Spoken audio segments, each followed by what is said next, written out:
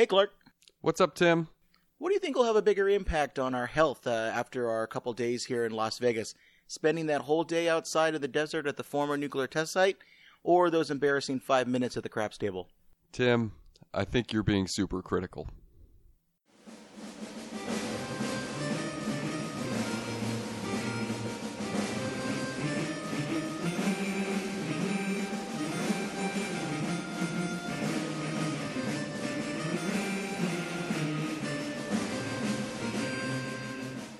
Welcome to another episode of the Super Critical Podcast, where we delve into the fun and oftentimes nonsensical way pop culture portrays nuclear weapons. My name is Tim Westmeyer, someone who studies nuclear weapons and works on nuclear security for a living. And I am honored to be joined today in Las Vegas by my friend, former college roommate, and more importantly, former college debate partner, Clark. Clark, how you doing today? I'm good, Tim. I am a farmer, a father, and I have no experience with nuclear weapons other than, debating with you in 2002. That was a long time ago, and I'm not sure how much we actually learned or actually argued very well, but at least it connects to this long-lasting friendship. If that's what it took, I'm happy that we went through it. Yeah, the debates definitely could have gone better. So we're here today in your hometown of Las Vegas, Nevada, visiting the former nuclear test site about 80, 70 miles northwest of here. On the podcast today, we're going to reflect on this trip, unfortunately the only way that I know how, which is to watch a 1994 melodrama called Blue Sky. Clark, did you hear about this movie before I asked you to watch it? The whole world heard about it, Tim. It's something that we won't forget, and I wish I never saw. Yeah, I sincerely apologize for this. I was looking for the best movie to talk about nuclear testing, and the other one that I knew of was The Hills Have Eyes, and I rewatched that to see if there was something I'd recommend you to see, and that was a little bit of a disgusting kind of Texas Chainsaw Massacre meets nuclear radiated mutants. I decided this one was better. Both are horror movies in my eyes, Tim. Yeah, well, this film, it's set in 1962, near the end of the era of above-ground nuclear testing, so testing in the atmosphere, either in a desert or out in the ocean. And you have a nuclear family hopping around between nuclear test sites and Alabama military bases while juggling family crises, emotional distress, and government cover-ups of nuclear tests gone wrong. Clark, will they be able to roll with the tide, or will the combination of radiation leaks and societal pressures be too much to overcome? I think it's too much to overcome. Yep, I mean, that's what it felt like getting through this film. Felt like homework, Tim. But some people really liked it. I mean, it was directed by an Academy Award-winning British filmmaker, Tony Richardson. Got 77% in Rotten Tomatoes. That's not too bad. It grossed $3.4 million. It ended up with an Oscar for Best Actress for Jessica Lange. But I guess it had a little bit of a unique production in the sense that it was finished but not released for a couple of years because Orion Studios went under, and it took so long to release it, the director actually passed away before it made it into the theaters. But nonetheless, it made it in front of your eyeballs, and you're able to check it out. So let's run through the plot here. We're going to kind of use this as a shell to talk about our trip to the Nevada test site, but there's some interesting things in this movie, and it's a little bit hard to find. I didn't find it any sort of streaming service. I think you said you found it on Vudu. On Vudu, and then, of course, you could find illegal pirate copies on YouTube. Check those out. I don't think anyone's going to be. I don't think Orion Studios is going to be chasing us down for this money. I don't think the lawyers are coming after you for those. So the way we'll do this one, because we're kind of hanging out in our hotel room, we actually have to finish this before we end up having to check out in a couple hours. Let's do what I'm calling a casual conversation, a nuclear fireside chat. Well, we'll go through the plot. We'll interject some nuke discussions here and there, our trip to the Nevada test site, and then we'll close out with some concluding thoughts. How about that? Sounds good. So let's talk about the movie. The movie opens on a woman named Carly, who is played by Jessica Lange, sunbathing topless on a beautiful beach atoll, while her husband, Army Major Hank Marshall, played by Tommy Lee Jones, hovers above in a helicopter. That's quite a way to start this movie. Yeah, it was interesting. I don't really understand it still, why that was how the movie started. She's sunbathing in waters that may have been subject to a nuclear test. Yeah, we learned that this is where they were going to do or had done or were currently doing some kind of nuclear It's test. very bizarre. I don't know how to really understand what happened there. Well, funny enough, there is some fun connections to being on a beach in a swimsuit and nuclear stuff. The actual name for the bikini itself, not the atoll, but the swimwear, came from a Paris-based engineer, Louis Riard. I'm going to France in a couple of days, but I don't speak the language yet. Louis Riard, who in 1946 invented the bikini and wanted to name it after the Bikini Atoll, where many U.S. and French nuclear tests took place. Apparently, he wanted his design to have a, quote, explosive commercial and cultural reaction similar to nuclear detonations. That is fascinating. I did not know that the name bikini for the clothing came from nuclear testing. So you know those, before we went to the Golden Knights hockey game. Yeah, go Knights go. Before we went to that a couple of days ago, I got a beer, and it's called the Bikini. And on the side of it, it had a little bit of history. So I think I tweeted this out, where it says that Riordan did this because he wanted the nuclear connection to it. But so again, this is a bit of history that it's kind of interesting, but no one talks about it on a day-to-day basis. I am born and raised in Las Vegas. My mother was here when they were doing the testing. I knew nothing about all of this atomic stuff we have going on until this trip the last couple days. It's impressive. We're on theme the whole week. Pretty much. Here. Yeah. So let's keep on theme of the movie, which is issues of radiation leakages and problems with nuclear testing. So Hank, he's out there. This is a weird scene. Looking for radioactive metals in the sand using like metal detectors. At the same beach where his wife was just in the water. Right. I think. It's hard to tell whether it was before, it's after, not or clear during. at least. Right. Maybe she caused the test. Maybe she's the one that's radioactive. It's unclear, really. Yeah. But, so they're going around. They're like looking for metal in the sand, kind of like you would be looking for like loose change or like a ring or something. And they find some metal, and the Geiger counters indicate that there's some kind of radiation there. And I think Hank goes back and complains that he's got a radiation leak on base. Honestly, I don't really understand what's happening there. If it's in the Pacific, it's probably an open air test. So the idea that there's a radiation leak on base doesn't really make a lot of sense because it's an above ground test. It's not like an underground test where there's venting or anything like that.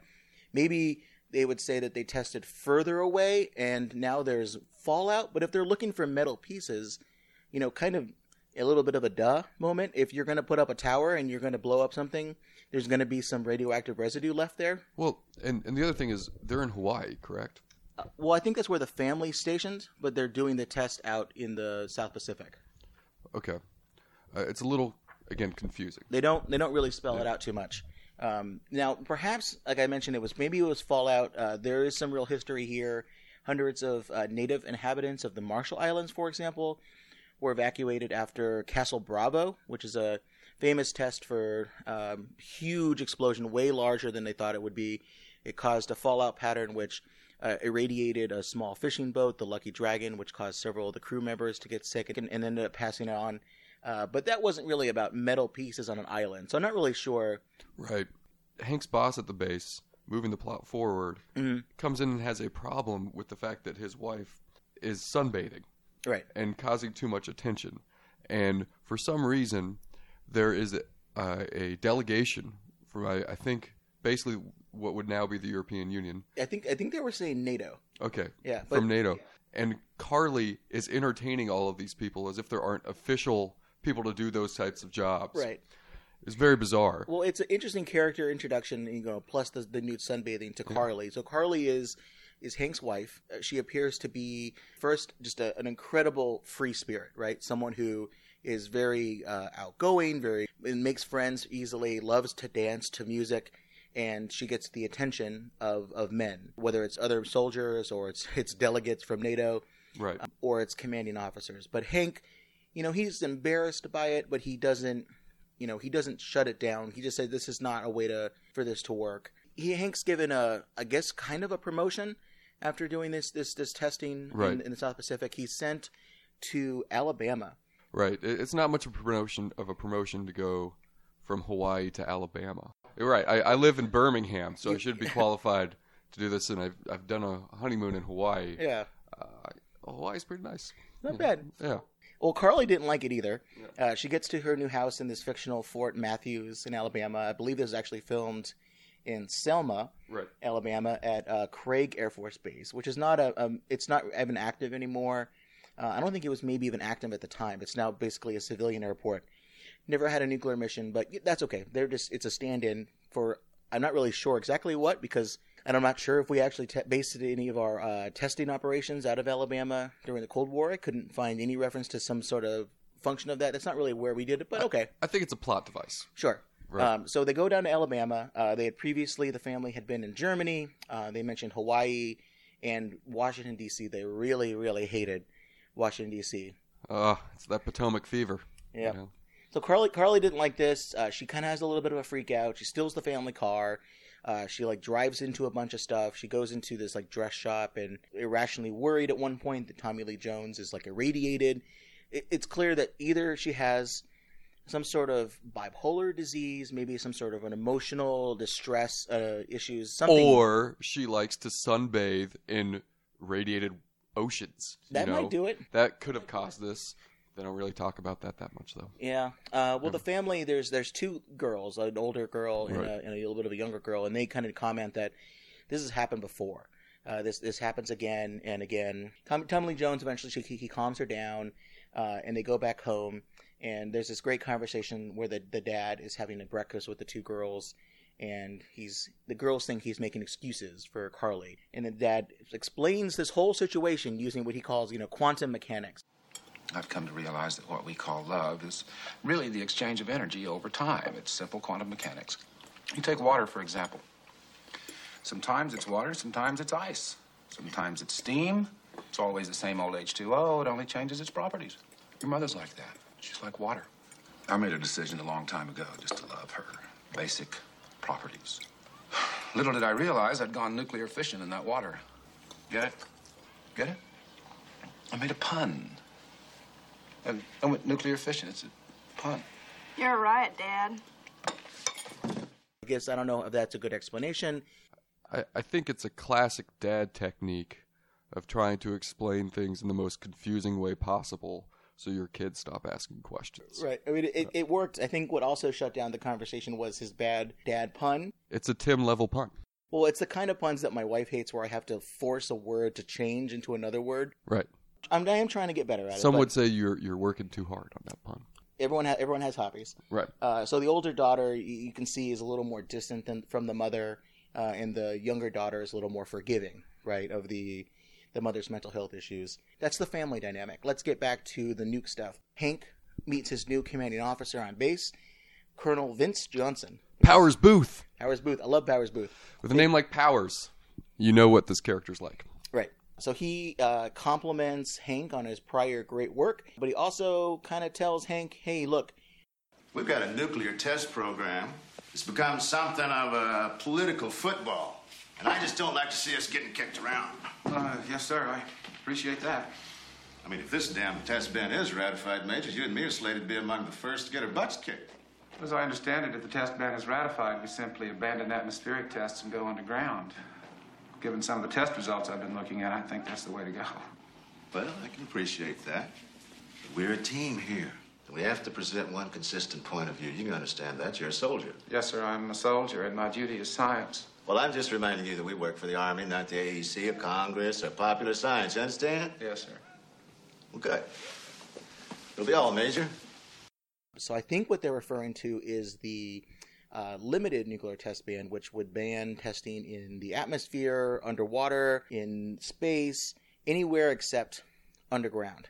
There was already then there's a couple other test bans, things like threshold test ban, the partial test ban treaty, which set a limit of 150 kilotons for a test.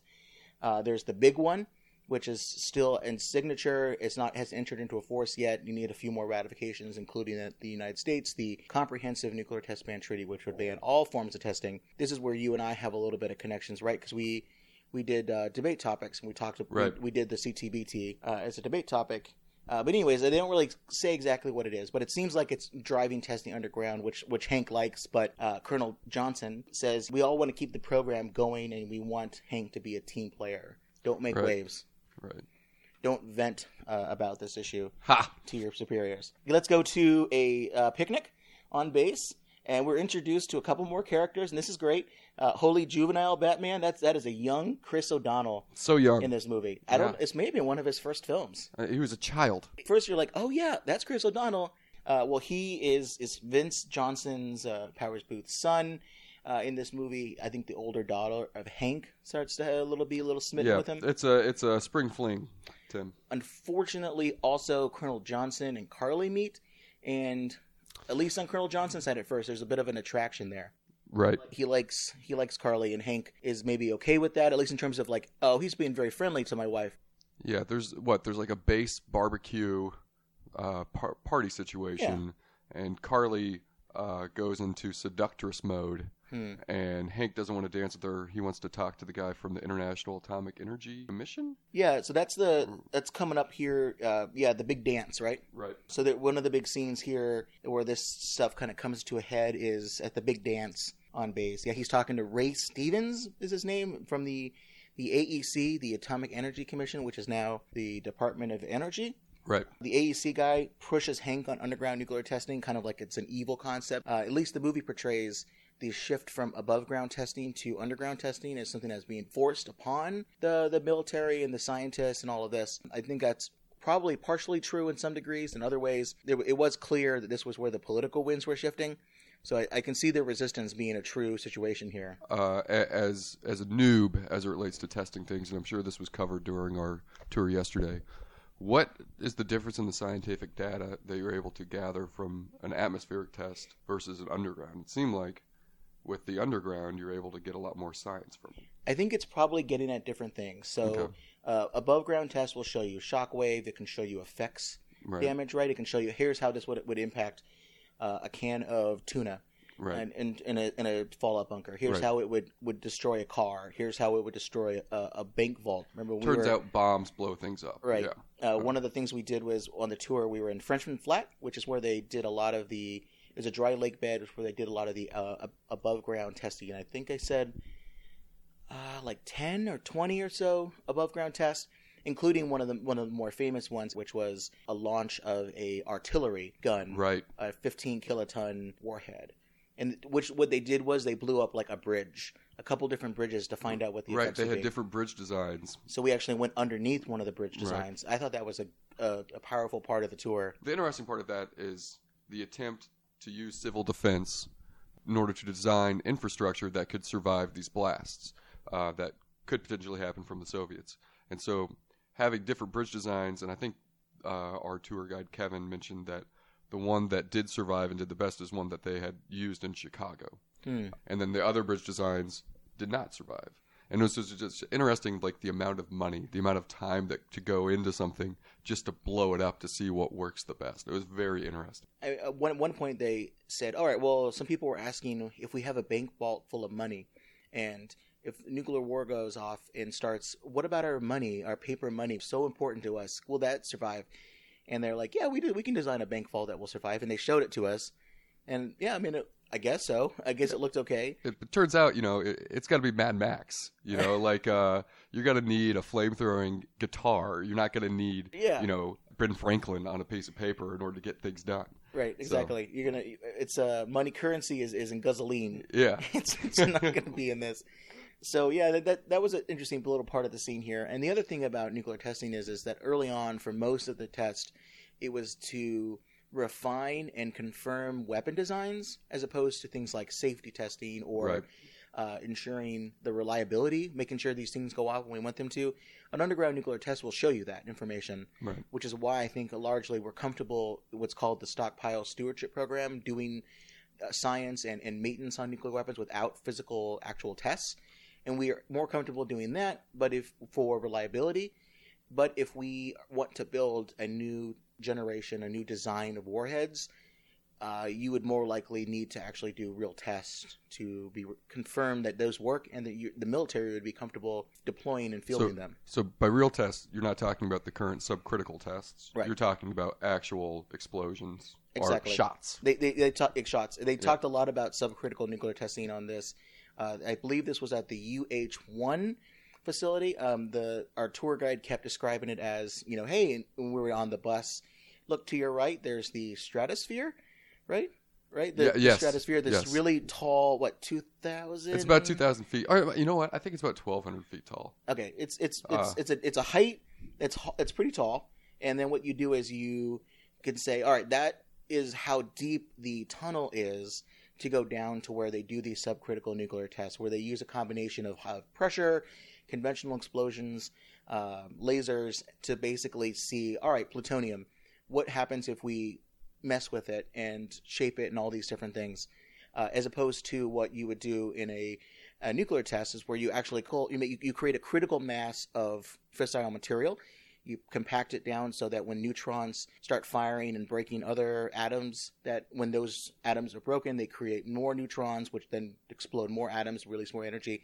That only works when everything's really tight and compact. It compacts from the size of, say, a basketball to the size of a tennis ball. They don't do that in subcritical tests. They basically do everything up to the point of actually calling it a unit with nuclear yield or things like that. Right. So you can't really use subcritical testing to design new weapons. Some people say you can, but I think the evidence points to that not being able to work. But you may be able to maintain reliability and safety. I think that's a reasonable assumption.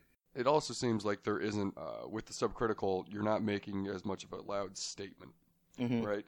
To me, it seems like when the atmospheric tests, which are clearly banned, right, make a huge statement when they go off. Yep. We've got this thing. You do it underground, it's not the same. You get a little tremor. You do the subcritical, it's, well, you guys are just keeping those weapons up to date. Well, so this idea of moving nuclear testing from a public awareness, right. Whether it's in the movie, it's about fear of radiation and mushroom clouds. We have this conversation a little bit with the older daughter. Back to the movie, Hank's older daughter. I actually don't know her name. I don't think they say it very much. Older daughter, younger daughter. This actress was also in the movie Airheads, which she played Brendan Fraser's girlfriend. Huh. Yeah, which was released trying to make the tape for prior to Blue Sky, but it was 4 years later filming-wise, and so she was older and playing a love interest of a rock star, and she's a child in Blue Sky, despite the fact that it's released afterward. This is Orion crazy. Pictures going bankrupt is very interesting to me. Yeah, there's a whole documentary about it that's cool. I think it's on Netflix. Yeah, there may be something to recommend at the end of. Also, Airheads, watch it. Yes, please. The older daughter, is not really happy with her father and what she does.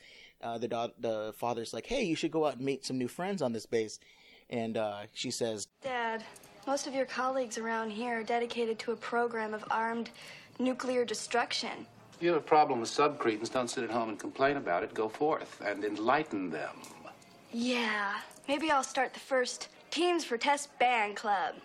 That should make me real popular around here. Run away from home, change your name first. That'd be very well attended at the base. Yeah, probably not so much, but you know what? I'm going to plug a little real-life action here. The CTBTO, which is the Comprehensive Nuclear Test Ban Treaty Organization, that actually will help to implement the verification system as well as the treaty.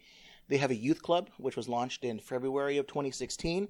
I am a member. I'm not too active in the DC chapter, but I like to see what's happening.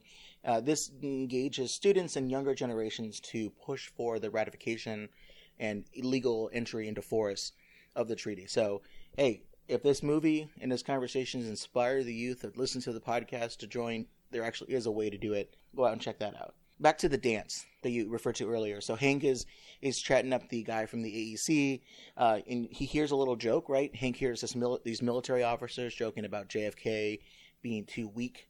I think they call him like a little Harvard man, and that he should just let the military do their job. And Hanks makes this little joke, right? Right. He says, "To hell with Nevada. We'll use Havana as a test site." Ha! Ha! That's funny. Oh. We'll just start testing on a bunch of people. Now, what do you think? Do you think this was a joke that he made, like kind of another dad joke? Or was this something that's a core belief of his? It's hard to tell. We think Hank is more of an academic and more interested in the science. And so when he's around these military guys with all their bravado, sometimes he's got to falsify his own. Mm-hmm. And that's what it seems like he's kind of doing here. Or at least that's how it's portrayed in the movie. But, it's Tommy Lee Jones who's in The Fugitive. Right. You know, like it's like he's playing a nerd that's not cool, and I don't really understand that. Would you say he's being a little two-faced in this situation? That's good. A little. That's good. Yeah? That's good. All That's right. good. I apologize for that one. Hank, people know that he writes on this. He wants underground testing to happen because he's concerned about radiation leakages and things like that.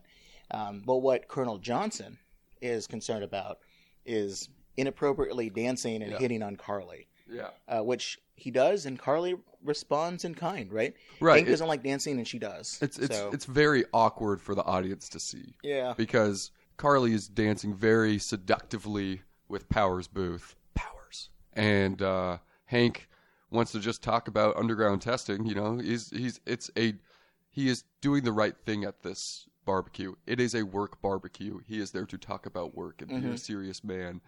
But his wife, who doesn't like Alabama, is trying to make friends, trying to be her best self, trying to let her personality flow, and she lets it flow a little bit too much. And Hank does not like this very much. He picks her up, carries her out of the room, and throws her in a pool. A nice dip. A nice dip. So as someone yourself, right, who and his wedding, which I guess is a tradition, was in Alabama. Yeah, in Alabama, you got tossed into a pool, right, in your tux. How did that make you feel? Refreshed. Yeah. So it was a welcome refresher.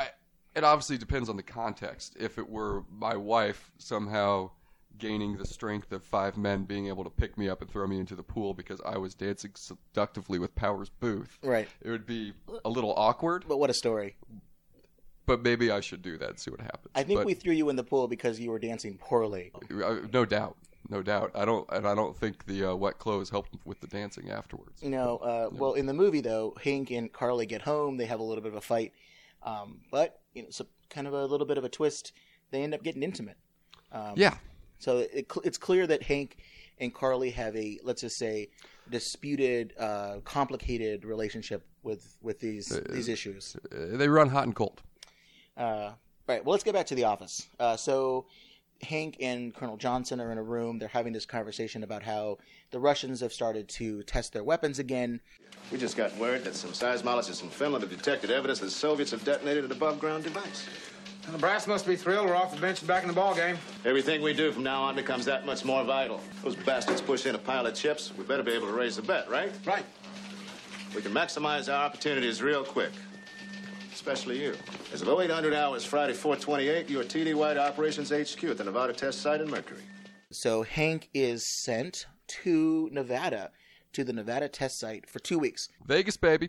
Yep. So this used to be called, the facility that we went to, now it's called the Nevada National Security Site. It used to be called the Nevada Test Site. I've always talked to people who work there at the higher administrative levels, like at conferences and things. They always say they don't like to be called the test site anymore.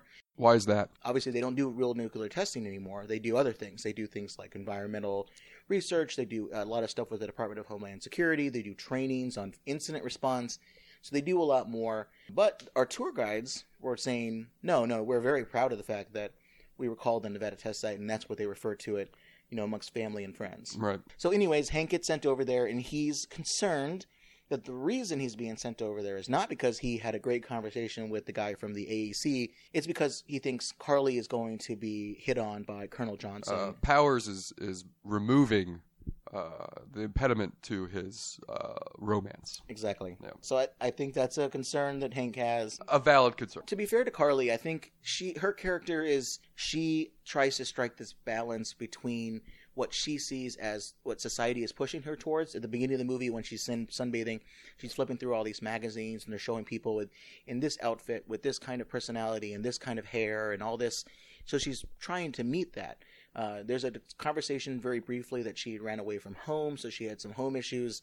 I think she was from originally somewhere in Virginia, so being back in the South is probably not so good for her. Sure. And she's also being told how to act as a traditional military wife, someone like Colonel Johnson's wife, who's befriends Carly when they first get on base. She's struggling with that, and I think that's probably adding to the pressure here. Right. But anyways, we let's cut to the budding romance of Chris O'Donnell and the older daughter. I guess kids do this nowadays. They start chatting in this weird abandoned room on base. They start talking Right. about the title of the movie, Project Blue Sky. Yeah, it turns out that nowadays we're all concerned about kids texting each other inappropriate things, but in the '60s they were just going into rusty metal Quonsets and making out and stuff, and finding what they thought would be grenades that were duds, and just throwing them around for fun, making explosions happen everywhere. Oh, yeah, I don't think that was how Chris O'Donnell imagined that get together to go. No. Before this grenade goes off, when the kids get caught and everything, they talk about Project Blue Sky, which I guess I'm not really 100% sure what this is. It's some kind of military code program that Hank is working on, and it seems like what they're saying is that we'll test weapons underground, and we won't be concerned if there's venting where radiation will leave the ground. We're supposed to, if this is done well, there's little to no radiation that leaves the ground. We can talk a little bit about how they do that, because we heard about that on the tour. The whole point of Project Blue Sky is, hey, no one would care because they can't see it. Right. It's largely a made-up term, at least. I'm sure this idea was out there. Hank's not really practicing very good information security, leaving documents around at home. You think Jared Kushner has some security clearance problems? Hank, come on, man. Then we go to what people are here for the podcast, right? We get some underground nuclear testing scenes. Hank is out in Nevada. He is laying down wires. He's getting the test looking just right. He's in a helicopter, going around checking to make sure everything's okay. The ground test station that they show in the film, like basically the control point, which is the term for the real life, it's a little dark. Right. All these scenes, I don't know why they always have to add atmosphere by making things dark. People, when you're working, dark rooms are not helpful. Right. It's the same thing with the Situation Room in The West Wing. It's always like this dark room where the only lights are two little dim lights above the table. It's for drama, Tim. Well, it gets me going. And this test happens, and here's a problem. There are two cowboys just kind of going on a stroll. Oh, yeah. Standing by. Final lock decision procedure complete. What the hell is that? Let's take a peek.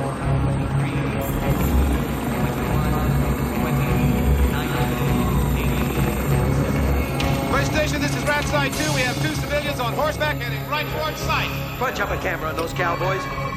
Base station, base station. We gotta get them out of there. Please advise. We cannot detonate. Abort the test. It's too late.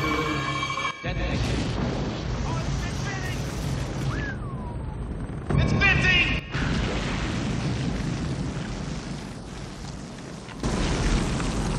Radiation's right off the scale.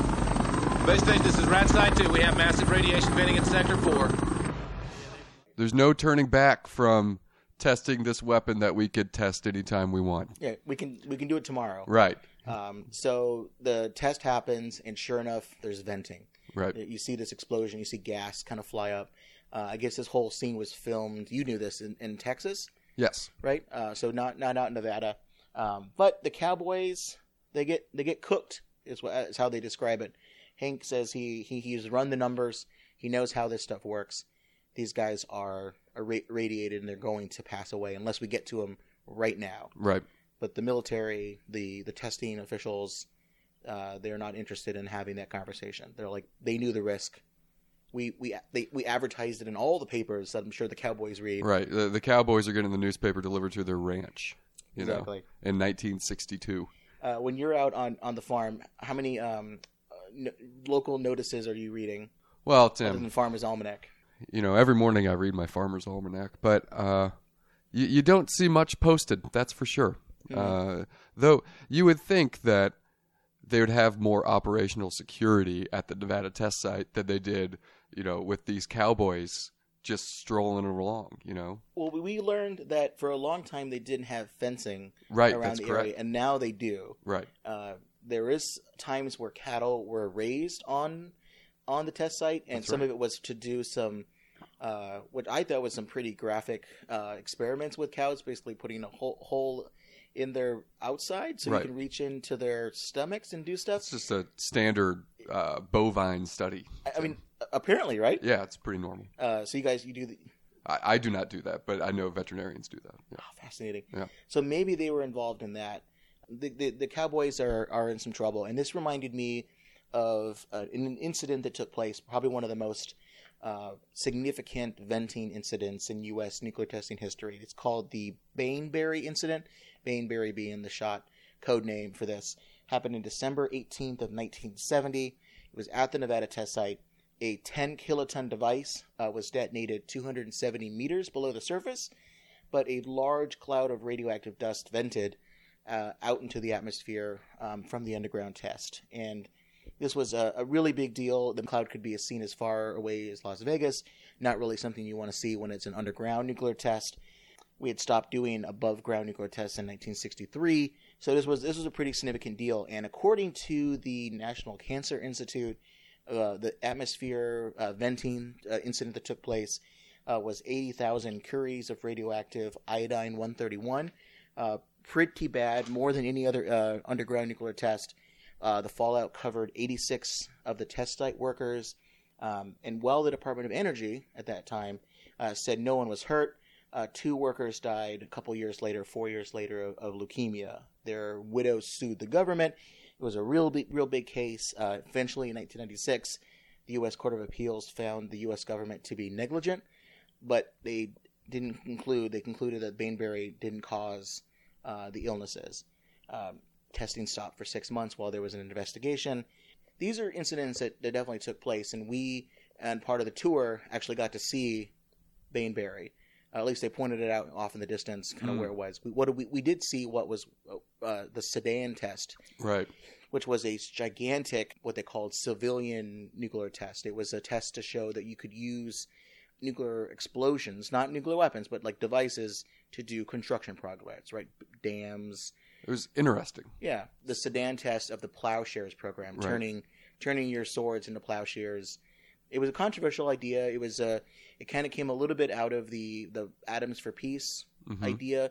Will give developing countries nuclear technology and all the things that they would need to have, like a reactor, an enrichment program, all these things, in exchange for support in the Cold War. Sure. And we would thought, hey, look, if this incredible force can be harnessed for good, and the United States is the one promoting this technology, it's good for business, it's good for diplomacy, let's get it going. But as the Sedan test showed, the amount of radiation leakage that happened, it wasn't as bad as an atmospheric test, but it's clearly not the kind of thing you want to do when you're building things like a dam or river projects or the Panama Canal, for example. What I thought was interesting about the Sedan test was that apparently the federal government was really interested in the feasibility of this because Kennedy himself came and visited the site. Yeah, they did like 26, 27 of these tests over time. The idea that you would use a nuclear device to build a canal is just beyond odd to me. Yeah. Because we think about the destructive capabilities of these devices, and you don't think about their feasibility or usefulness. Well, so India, when they tested in 1974, they called their test a peaceful nuclear explosion. Right. They basically, like the Sedan test. So they said, hey, don't come after us for nuclear weapons. We're not building nuclear weapons. We're building construction tools. Right. And the Russians actually did a great number of these tests for construction projects. They used to use nuclear explosions to stop oil wells that had caught on fire and they can't shut them off. They'll dig a tunnel nearby and they'll set off the explosion. It will cause the ground to collapse onto the tunnel where the oil is coming out. So they use these things. We just never actually used them for projects. We just tested the feasibility of it and decided against it. Apparently other countries... that reminds me, I'm not going to be doing any sunbathing in Sochi. Fair enough. I'm concerned about that. That's a good call. Yeah. Good call. So Hank, he is in a bar. He's drinking with one of his coworkers, and he says he wants to underline to everybody that's listening, he's not going to forget. It's a crime. Your work's done here. Forget about it. It's a goddamn crime, and I am going to forget precisely nothing. And no one. Unfortunately for him too, back at home base in Alabama, his worries about Carly.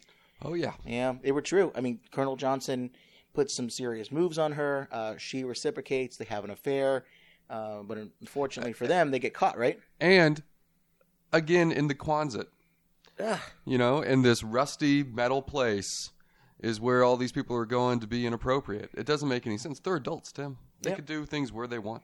Well, they got to go to a place where their kids aren't going to be noticed, but they go to the place where their kids Where their kids go to play. Yeah. And so the kids find out. Carly is kind of pushed by the older daughter, to tell Hank about the affair. Hank's not too pleased, but he kind of feels like this has happened before. It's certainly not the first of these incidents. Powers Booth is really messing with Hank on multiple levels here. Professionally, he is not advocating or seeing eye to eye with Hank as it relates to underground testing. And then at home, he's moving in on his woman. Right. It ain't right. It's not good. And then when Hank gets home, he goes and confronts Powers Booth. It's not about his wife, any of the personal things that he knows that happened. It's about the radiation. It's about the Cowboys. Yep, making sure that the Cowboys are taken care of. Colonel Johnson says, I have no interest in this conversation. We're not having this conversation. And then he provokes Hank, making some comments about his wife. That leads Hank to punch his commanding officer and accidentally push Carly through a glass window. She ends up being in the hospital, right? Was it an accident? I think it's implied to be an accident. Right. I feel like this movie's continually punching me in the face. And a window would be a welcome relief, but not to Carly. She ends up in the hospital. Right. Hank talks to Carly and says he just doesn't know if he can go through this again. He's got a lot of things going through his head. Well, as he leaves the hospital, now he's got another problem thrown into him. He gets arrested. Right? Oh, that's right. He assaulted an officer. Yep. And he goes to jail. Colonel Johnson kind of tricks Carly into saying, if you commit your husband to a mental institution, at least he'll get out of jail and he'll get treatment for some sort of a thing. But then why does he need treatment? Well, I think it's all a cover-up, right? It's all a way to get Hank quieted about his radiation stories, and also, again, probably to make some more moves on the wife, I'm sure. Right.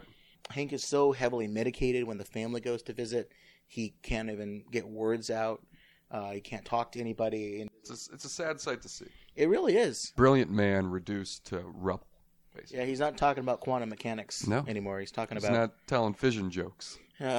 No. And Carly's not happy about it either. She gets in the car, she packs up the kids, and she actually confronts Colonel Johnson. She drives through a military parade. And then she, again, because... Wasn't arrested, by the way. No, not at all, which seems like that would solve Colonel Johnson's problems. All of our problems, really.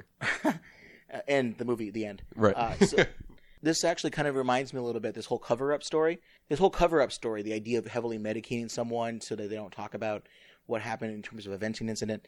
This reminded me of a couple different situations during the Cold War, as everything does. According to some documents that were recently declassified in 2013 by the GW, George Washington University-based National Security Archive, we found out there was this tacit gentleman's agreement between the U.S. and the Soviet Union to not publicize venting incidents to the media or to cause public protests, so that when this would happen, they would kind of keep it on the down low. Protests were lodged privately between the two sides. And the U.S. really wanted the Soviet Union to make better safety precautions at their site. But when there was these incidents, it was kept quiet and out of the press. These were a lot of memos that were written about in diplomatic discussions. Mm-hmm. So I don't know if they ever went as far as to medicate someone to stop leaks.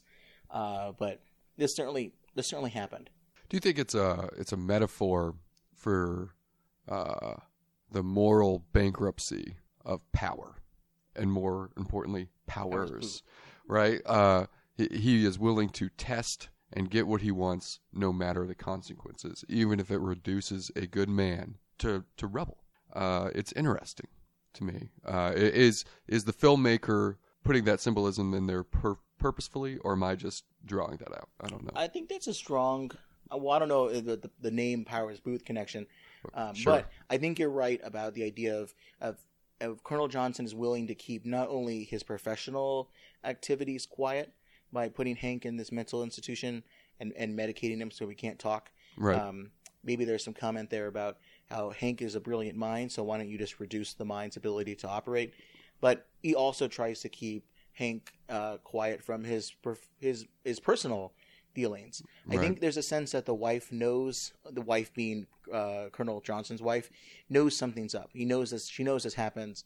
Knows something up in terms of him cheating on her. Right. I would say that is a reasonable statement to make. Okay. Now, the wife blames Carly for some of this happening. Clearly, she is at fault as well. Right? Absolutely.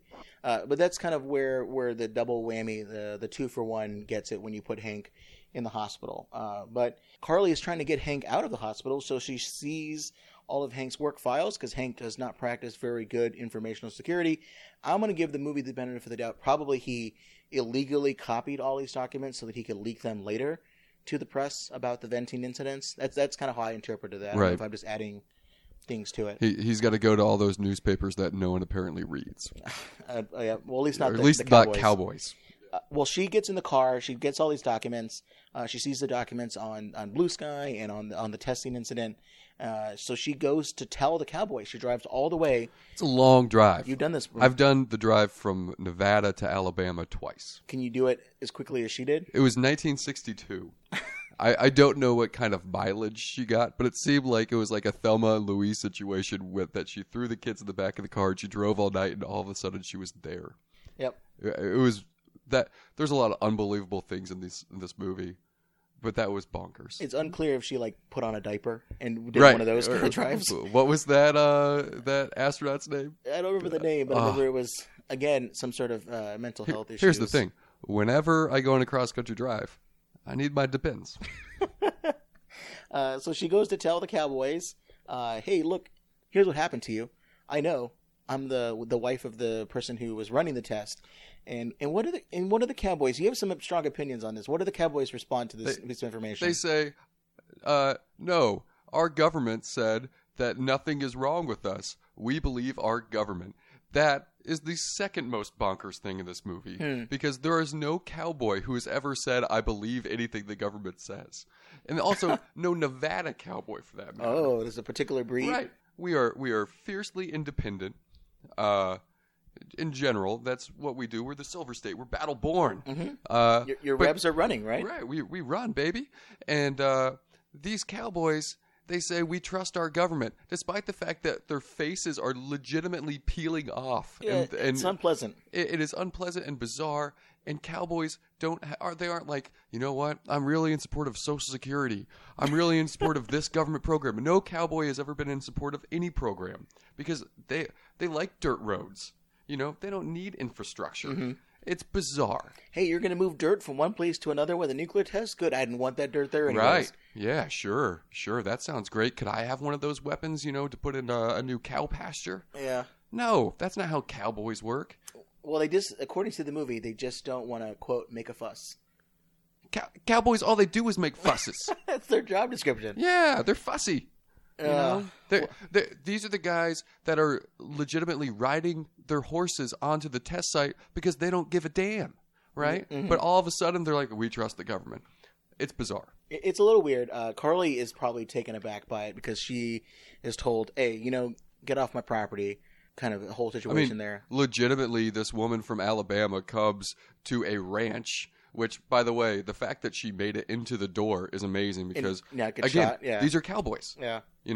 I'd assume that these cowboys who are fiercely independent, living at a ranch next to the Nevada test site, might maybe shoot someone who just drives onto their property, or maybe a warning shot at the very least. Well, Carly is able to break down the security of this ranch twice. Right. Because the next day, there's this reference one of the Cowboys makes and says, if it's so bad, why are they going to keep testing? They're going to do another test tomorrow at 10 a.m. He just trusts the government, Tim. Right. So Carly goes back to the ranch the next morning, steals a horse, and rides out onto the test site. Here's two problems I have with that. One, you guys got to tie up your horses. Oh, yeah. Big time. Two, we learned that the vast majority of the nuclear tests that would take place were at like 4:30 in the morning. Right. Also, the test site, the NNSS, it's the size of the state of Rhode Island, we were told 50 times yesterday during our tour. It is massive. Yeah. That is a long ride on a horse, right? I mean, that horse, what time did she leave? How is she getting there? Did she take 3 days to get there, too? Mm-hmm. Where are the kids? Where are the kids? No one knows. Well, she has this plan. She's not a good mother. Well, I'll tell you that much. She has a strategy, right? You know, maybe not a good mother, but maybe she has this. She knows how to work the media. Sure. So her idea was, right onto the test site, get the test stopped, and this time around, fortunately for her, they abort the test because the press is there. Excuse me, General. Who's that? Not a kid. Report detonation. Get a squad out there immediately. Right. Also, it was a blonde woman, not, two cowboys. That'll do it, right? Yeah. Also, it turns out you could just say, let's not hit that button and we'll hit it, an hour from now or something like that. Yeah. So they don't hold the test. Right. She goes and talks to the press, or at least they take pictures of her and like, what is this woman doing? And her whole plan is she goes to talk to the guy from the Atomic Energy Commission and the Army. I couldn't tell who this person was in the Army, but someone high up. And she says, all right, you need to get Hank out of this mental institution or else I am going to talk to the press. Right. I have family connections to the press. They're not buying it. They say, we know who you are. We know you're crazy. Right. We know that your family connection isn't all that strong. You are going to get in trouble. Sure. And I think this is kind of a funny little thing. The Army tells the press that Carly is a, quote, religious fundamentalist and a communist. Normally those two things don't tend to go together. And cowboys love the government. There's a lot of things, Tim. Well, anyway, so she drives back defeated to Alabama. And then the movie really quickly turns on a dime where we see Colonel Johnson and his family sitting watching the news and Carly's on TV. And he goes, oh no, now his plan of keeping this under wraps is starting to fall apart. His son starts to doubt his story about Hank being in the mental institution for national security reasons. And the family has this big confrontation, and Colonel Johnson is getting his comeuppance, right, in terms of the family. And he goes to the mental institution and tries to get Hank discharged. I don't really know what, to kill him? I don't know. Doing something, right? He's going to discharge him. It's unclear what he's going to do next. But he gets intercepted all of a sudden out of nowhere by another military officer who has been given orders. The hell are you doing here, George? I was ordered here, Vince, by General Nierenberg. To do what? I was ordered to provide for the safe treatment and the discharge of Hank Marshall. I was also ordered to relieve you as commanding officer, pending further orders, effective immediately. And arrest Colonel Johnson. Unclear under what charge? Right. Maybe some sort of cover-up. Anyways, I guess her plan worked. For somehow, something happened and it worked. It was just crazy enough to work. Hank then gets released. He reconnects with Carly.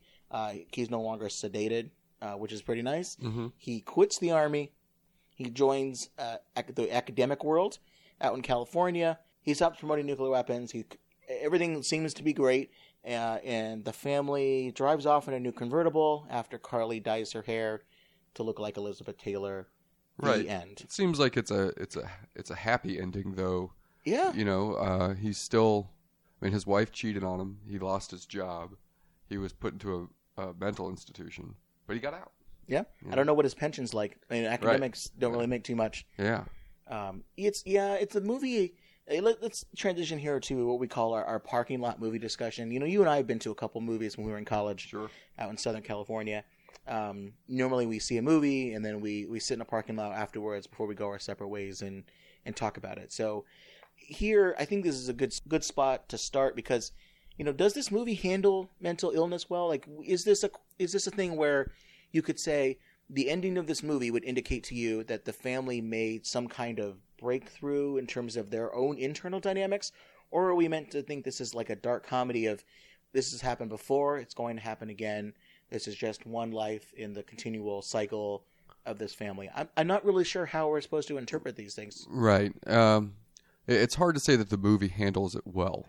I think, one thing that we probably haven't mentioned is that Jessica Lange, I mean, she did win Best Actress for this. Mm-hmm. She was a tour de force in this. She was movie. Great. She was fantastic. Really, we're not focusing on that, but we should. She's so good in this. A lot of negative comments toward her character, but she was so good in portraying this character in this character's illness that it made me very upset with her. And that's So, good, right? It works. and I think who is to say if that's an accurate depiction of mental illness? But it definitely seems to be an accurate depiction of people having to deal with someone who's constantly upsetting them and doing things to put them in compromising situations. But at the same time, loving them, which is interesting. But I don't like that on one level, Carly's mental illness gets no attention, whereas Hank's gets him put into an institution, though he has no actual discernible disease. It's bizarre. Yeah, I don't know if that's a commentary on our state of our mental health system in America, or it's simply just the movie is playing with these ideas. Right. It was interesting, that's for sure. But it is. I do like that. They say you could live with these things. The family is going. It seems at the end they're moving on with their lives. For some reason, Chris O'Donnell is also in this convertible. I don't understand that. He's the son of the guy who ruined their lives in a way, and yet they're hanging out with that kid. They are able to recognize that they still love each other. Right. That maybe Hank has realized, I guess I can handle more of these problems. The scene we see, the last thing we see Carly do is kind of flirt with Chris O'Donnell a little bit. Right. She says, I've dyed my hair to look like one of my magazines again. I went out and bought a convertible. Yeah, she's being her best self. But that's also her worst self, in a way. Yeah, it's a completely irrational decision. Mind you, she had stolen the family car and got in a car accident. And then she's just going out, buying a car at the end of the movie by herself, not telling anyone about it. We don't know what their finances are like. No, we don't know what they're he's doing. about to join academia. Yeah, exactly. Those government benefits gone.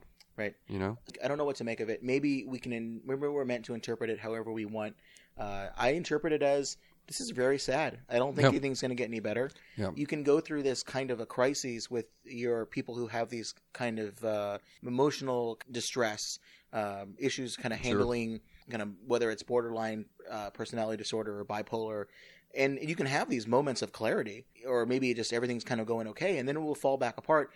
None of the underlying issues have been kind of handled all that well. But anyways, maybe that's what the movie is, because in a way, we have to try to connect the nuke stuff to the movie, because I don't think the movie does this great. Right. A lot of the stuff that I'm about to mention is things that I saw in reviews, contemporary reviews of the film, who said, it's beautiful because radiation and this family issues are very similar. They're both invisible. They have no warning signs when they're going to flare up. They can cause incredible health problems and internal divisions, and also people are more willing to quiet it, to put it down deep and say, you know what, we have no problems with radiation from the test site. We trust in our government. Also, at the same time, we're not going to talk about our mental health issues or our family problems. We're just going to kind of keep making excuses for this. And you have this story over and over again. These themes keep popping up in the film. And then I was trying to think about, does the movie do this well? What do you think? Do you think that's... Well, I think it does, but it's kind of like you've made your bed, now go sleep in it. You married Carly. Mm-hmm. You know all of her good parts and all of her bad parts, and that is a decision you made. We married the bomb. We have to deal with the way that we test it, its usefulness, and all the negative aspects of that. And as a society, you stick with those things, I suppose. And neither of those things get fixed, right? Yeah, I mean, Carly's her heroic journey, it succeeds in a sense of getting Hank out of, being sedated, almost probably lobotomized at some point. But she saves that. But really, it's a blip on the whole history of nuclear testing. Hank doesn't cause any sort of change. No. Apparently, according to the film. Maybe he can do this from academia. Right. Although probably there'll be some issues with his clearance and what he can talk about. But it's a blip there, and I think you can connect it to the family stuff. I would argue that the way I would interpret this is this little, whatever this moment was in the family, will likely be a blip in their relationship, and we're going to be back to some problems later on. Sure.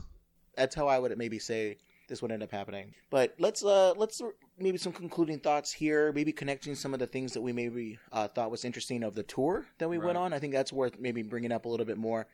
Visually, I think the test site, it was done pretty good in the movie compared to how we saw some of the underground nuclear tests. You see something that I personally really like to see in movies where there's nuclear testing. Lots of cables. Lots of cables. Right? That was the one thing about the test site that I didn't expect. Cables. Yeah, cables everywhere. If you're the cable guy for the test site, you've probably got a few vacation homes. You're doing okay. It's not bad. Yeah. A lot of wires, right? So the wires, they will transmit data from the test site, because really, when an explosion happens, it vaporizes everything very quickly, less than a second, way less than half a second. You can go down to lowest levels here, and you have to transmit that information really quickly. And you also have to make sure that there's no radioactive gas that's running through the wires to get back to where they do the testing. What was that called, a gas lock? We saw this. It was like a gas block assembly, which is essentially was you would connect two wires together, and there would be a seal. I think he said an epoxy seal, our tour guide. Shout out to Kevin, our tour guide, who was a former test worker. He talked a lot about the cables. They try to have as long of a continual one piece as they can with these wires. And again, it was like 300 wires for each of these tests. And when they would dig a hole in the ground, usually a vertical shaft or a long horizontal shaft into like a tunnel, they had the technology eventually to just do a straight tunnel drill down, which I guess the Soviets did not have. Right. That technology. Their tunnels were zigzag, all that kind of stuff. Ours were great. So it was just straight down. So you would do that, and then you would have to bury. You would lower the bomb, the casing. I forget what they said. So like Los Alamos and Livermore, the two major national labs that would do testing here, they each had different names for it. One would call it the casing or the cartridge. Maybe I'll look that up and put that in the show notes. Okay. But they would drop down the testing device.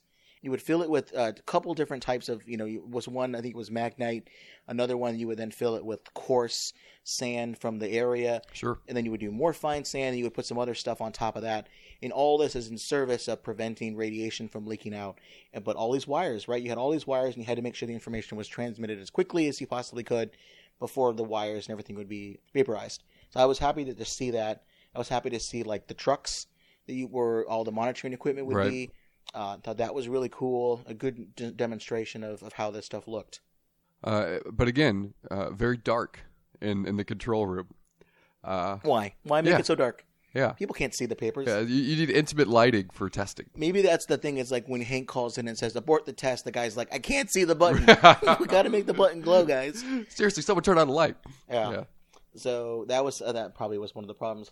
Now, the Pacific test site, visually, what was it filmed? This. It was filmed in Florida. Florida. Yep. Visually, it looked like an atoll where they would do these kind of tests. But I don't understand what they were doing after the test. I think they were walking around on the beach with like flamethrowers, or was it already on fire? It was already on fire. They were going around with metal detectors. Right. Yeah. Right. So some of that stuff is great. Other times, which is a very common sight on Florida beaches. People with metal detectors. Absolutely. Yeah. Usually wearing Hawaiian t-shirts and. Yep. Yeah. Anyways, so I think visually, I think the movie does a decent job of portraying these things. It portrays venting incidents as a real concern. What were some of the other takeaways you had from our tour that we went on? Like, one of the things that I would stress connection to this movie was the people that work at the test site, they're salt to the earth. Yeah. Most of them aren't scientists. Right. Most of them are construction workers, people who lay down the cables, who dig the holes, there's monitoring involved for sure, but a lot of these people, they wear hard hats, they go to work. Sometimes no lab coats. Yeah. And we went to the cafeteria as part of the tour, and we were kind of sitting and having lunch with other people who are at the construction site. And there were people wearing overalls, and they were going around on trucks. Now they take their job very seriously. They do constant check-ins to make sure no one's in places where it's still hot. Right. Everyone makes sure they have their life dose of radiation, making sure their badges and everything, the radiation detection badges are good. But yeah, no lab coats. And I think the movie describes maybe what life would be like for some of the people that work there. You're a scientist, you're in the military, you're doing your test, but you still have a life and a family. Right. You still have to live on base, right? They kept talking about how if you paid a little bit of extra money, you can have the same dormitory-like place. Right. It was an interesting take because you'd think like, oh, they should just have a place off base or something like that. It takes so long to get there, right? Right. And again, the site is the size of the state of Rhode Island. It is massive. So there's different sites for homes, if I remember correctly. Multiple locations, or dormitories within the test site. Yeah, so because it is so big. Mercury is the big Right. location. It's the front entrance. That's where the basketball court was, right? Yeah. That's where the chapel was. Yeah. We didn't have a chance to hoop up Yeah. a little bit, but Game doesn't sleep, Tim. but it used to be a pool, but I think the other fascinating thing was you can see the test site. A lot of the stuff is very old. Right. You know, they haven't done nuclear testing since 1992. Yeah. They have a state of readiness that they're required and they maintain, you know, within, say, 2 years. Sure. Between a year and a half to 2 years, they can try to get back to testing. Maybe if they need to do just a quick test as a political test to say, hey, guys, look, don't mess around with us. We're going to show you our nuclear bombs Put a device still in work. a tunnel and let it go. Yeah. Right? But if it's going to take some time to refurbish everything to get to the more diagnostic, like testing to build new weapons, that will take some time. Yeah. And the facilities, you know, at the heyday there was 10,000 or so people working there. Now, what was the tour guide said? It was between around 1,000 maybe. It was very sparse. People will kind of come in and out when they do their different testing. But what they do there now is there was one facility where they would drop chemical spills, and they wanted to see what effects would be. They would. One was they tried to blow up a rail car or a passenger car and see what the effects would be. They do all these different testing. They have this one facility, right, where it's called BEEF. I forget what the acronym stands for. The Big Explosive... Experimental Explosive Facility, maybe? Yes. And you know this because there's like a cow, like a memorial cow out there that they painted up and stuff. But that's where they do just big explosions to see what the effects would be. Right. So they do a lot of things there now that aren't testing, but still are good science, and it's stockpile stewardship. Right.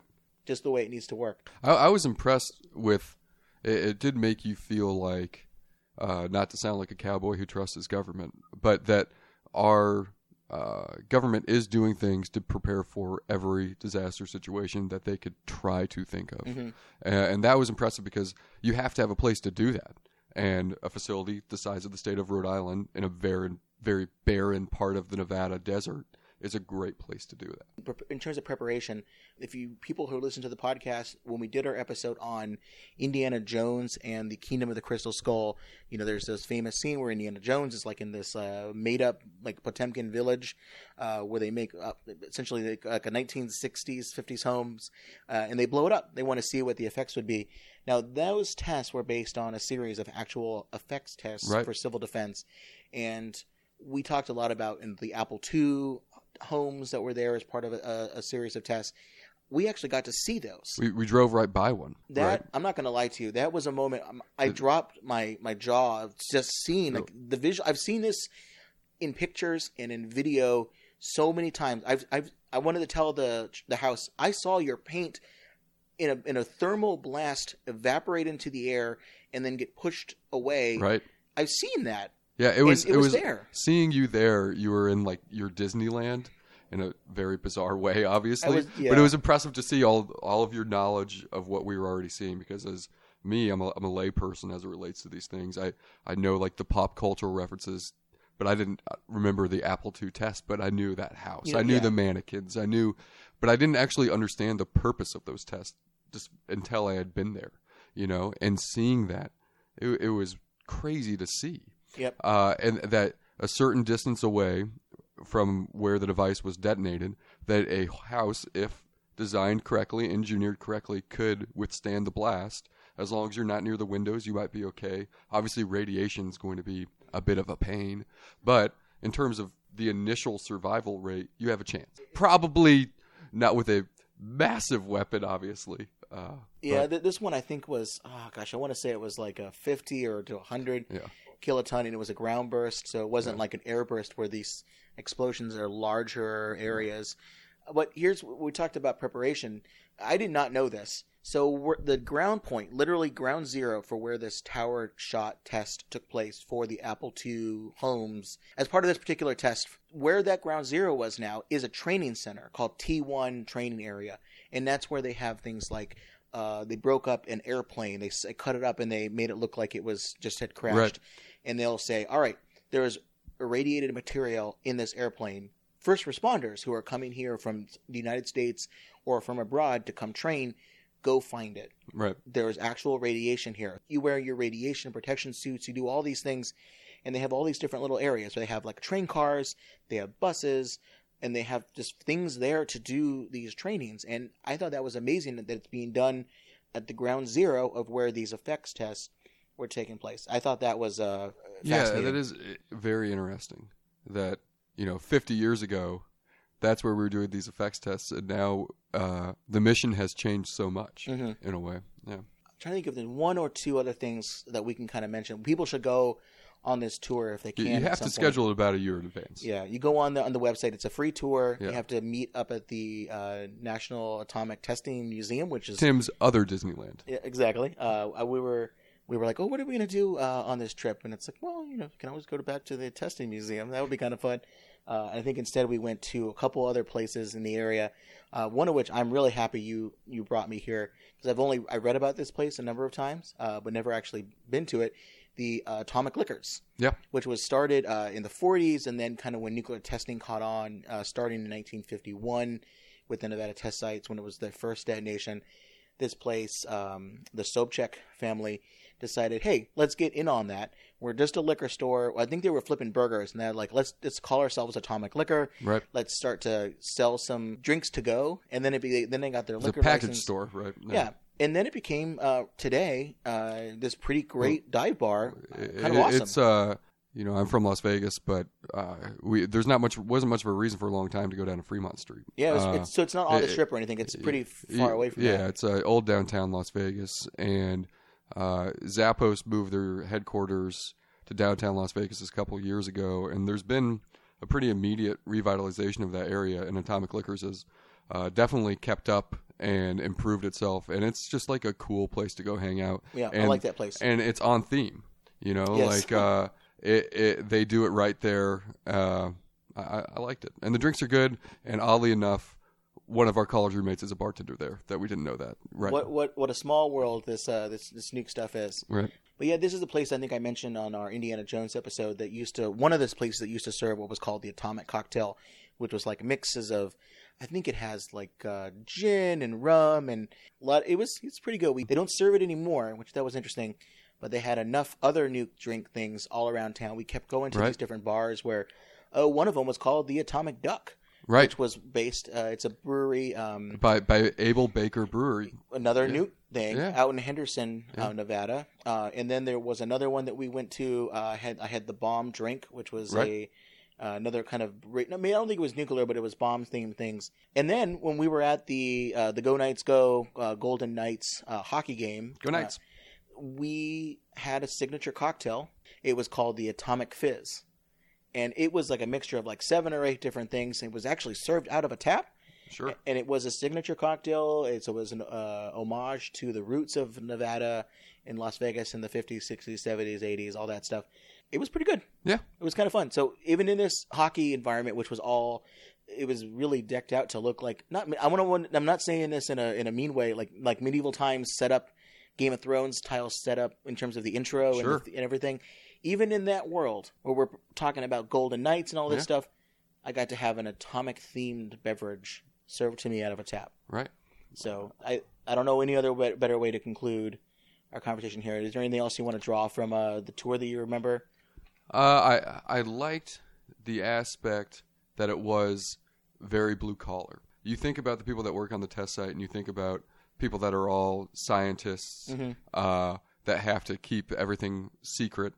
And ultimately, like we've discussed before, there's people who have to lay the cables. There's people who have to do that. And it was just very approachable that way.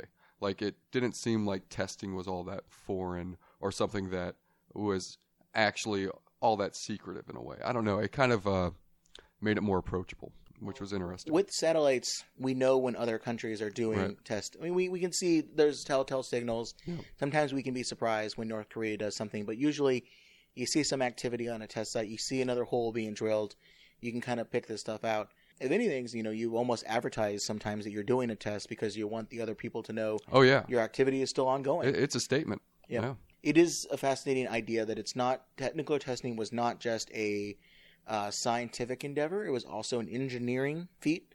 They had to invent new ways of doing construction and deep, or what do they call it? Deep drilling. Big hole drilling. Yeah. all that stuff. So that's I think one of the movies that they had us watch on the bus, they said that they started out with the ability to drill like 18-inch holes in terms of diameter, and the last one, the diameter of the hole was 98 inches, and it went down 1,300 feet, if not more. That's a big hole. Yeah, and straight down. And the application of that technology to other industries, I mean, who knows? Yep. And this is, you can criticize us for our we're not really, I'm trying not to gush about this, because you can have a conversation about, an opinion on nuclear testing as, whether it's good or bad. And I'm a proponent of never testing again until there's a military necessity. But it's really, we can do this without testing. Right. In a world where I'm an advocate of getting rid of nuclear weapons, there's some real concern people have about how the nuclear test site area was procured. Right. Likely taken by force from some the Western Shoshone kind of Native American reservations in the area. All those things are true, while still kind of learning through this tour that there are people who worked at this site and they have opinions that I don't necessarily always agree with, but I appreciated the fact that they were so open, in some ways surprisingly open about some of the activities that they were ongoing.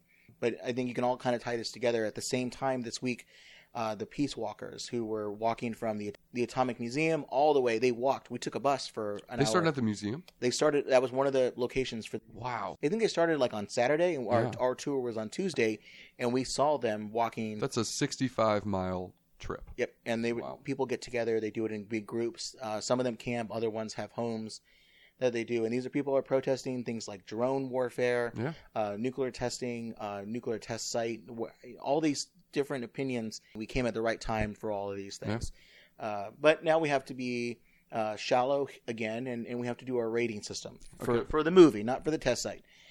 We usually like to rate things 1 out of 5, so it's consistent across all of our movies, so we can compare these things. But because we get super critical about the content, we also give attention to detail to our tailored rating system. So I think I've crunched the numbers on this one, and I think I want to do 1 out of 5 hours sunbathing on a nuclear test site.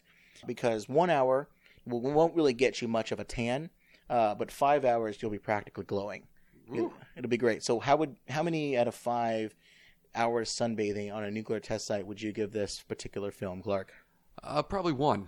Really? That bad? It felt like homework. It was a good movie in terms of trying to discuss a very serious topic and how it relates and has an effect on family lives.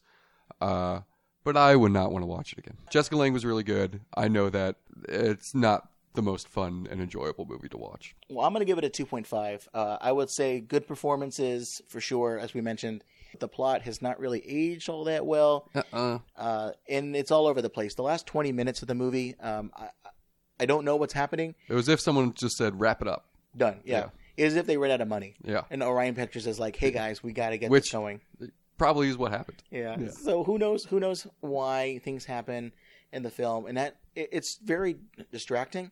There are moments of this movie I was enjoying. Yeah. And then it kind of fell apart, and it's one of those things do I recommend this to anybody? Maybe not. But if you can get your hands on it and you enjoyed this conversation here, hey, maybe check it out. There's some good scenes there. Yeah, do it. But speaking of things that I would recommend, we like to normally recommend a couple things for people to check out. If you like this, check this out. Not really homework, but it's got some stuff for you to look it up. I have 3 things. So, Clark, maybe you've got some stuff you can mention here. Sure. I recommend a book called The Atomic Times, My H-Bomb Year at the Pacific Proving Ground by Michael Harris in 2005. It is a really good story. Someone who spent a year at a test site. You can kind of see all the different things that go on, for whether it's family dynamics of how people live when they're working on these sites, and also some of the work that was done there. It's a good book to check out. If you don't like to read, check out the 1988 documentary Radio Bikini, directed by Robert Stone, also nominated for an Academy Award. It's about the nuclear test at the Bikini Atoll during Operation Crossroads in the 1940s, and it covers a lot of different areas, but its main interest is the impact of these tests on the indigenous population and the test site workers. Kind of a landmark film. I believe it's still on Netflix, so it might be easy to check out. And finally, I recommend a television program. I think this is on Netflix, called Crazy Ex-Girlfriend. It stars Rachel Bloom. It's kind of a comedic tale of a woman who has severe mental health issues. She has borderline personality disorder, and she is obsessed with this person she had a fleeting relationship with in high school and grade school, maybe even. She meets up with him in New York, follows him to West Covina, California, which is very close to where we went to college, very close to where I went up. So I thought I enjoyed all the personal references. Sure. But the whole thing is done. There's lots of musical numbers, at least 2 per episode, and they're always funny.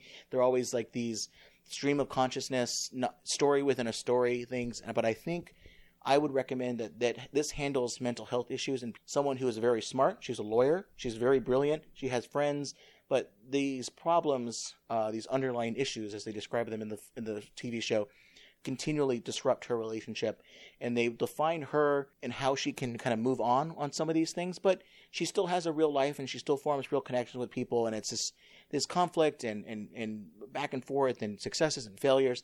I think is done in a really good way and a lot more comfortable to watch, sure, than Blue Sky. What do you got for us, Clark? It's very topical. It's a book called Das Reboot by Raphael Honigstein. It's about the reboot of the German soccer team, the National Mannschaft, in the early 2000s, led by Jürgen Klinsmann, who was also at one point the coach of the United States men's national team. It's just a change of interest about how a country could change a youth program that inevitably ends up changing the way they play at the top levels. And starting at the very basic level with 8-year-olds and 9-year-olds and having a program set in place could lead a team to win the World Cup 10 years, 15 years later. It's interesting. And obviously the connection to the film is they're called Mineshaft. There's some construction, there's some big drilling. Oh, yeah, that's the only reason why I read it, not because I get bored and then I read soccer stuff. Yeah. That's a good one to check out. Anything else? Yeah, I would check out the tour. Also spend some time in Las Vegas. There's things to do here other than, lose money on the craps table. Fair enough. Yeah, it's been a good couple of days. I'm ready to go home in a couple hours here. Before I do, I want to thank you, Clark. Thanks for a great couple of days here in Las Vegas, showing me around, tolerating my constant, hey, did you know about this part of this thing that's happening right now on the bus tour? Where you're just like, it's too early in the morning. I appreciate that. It's good that we were able to connect here, and thanks for coming on the podcast. I really enjoyed it, Tim. Thanks.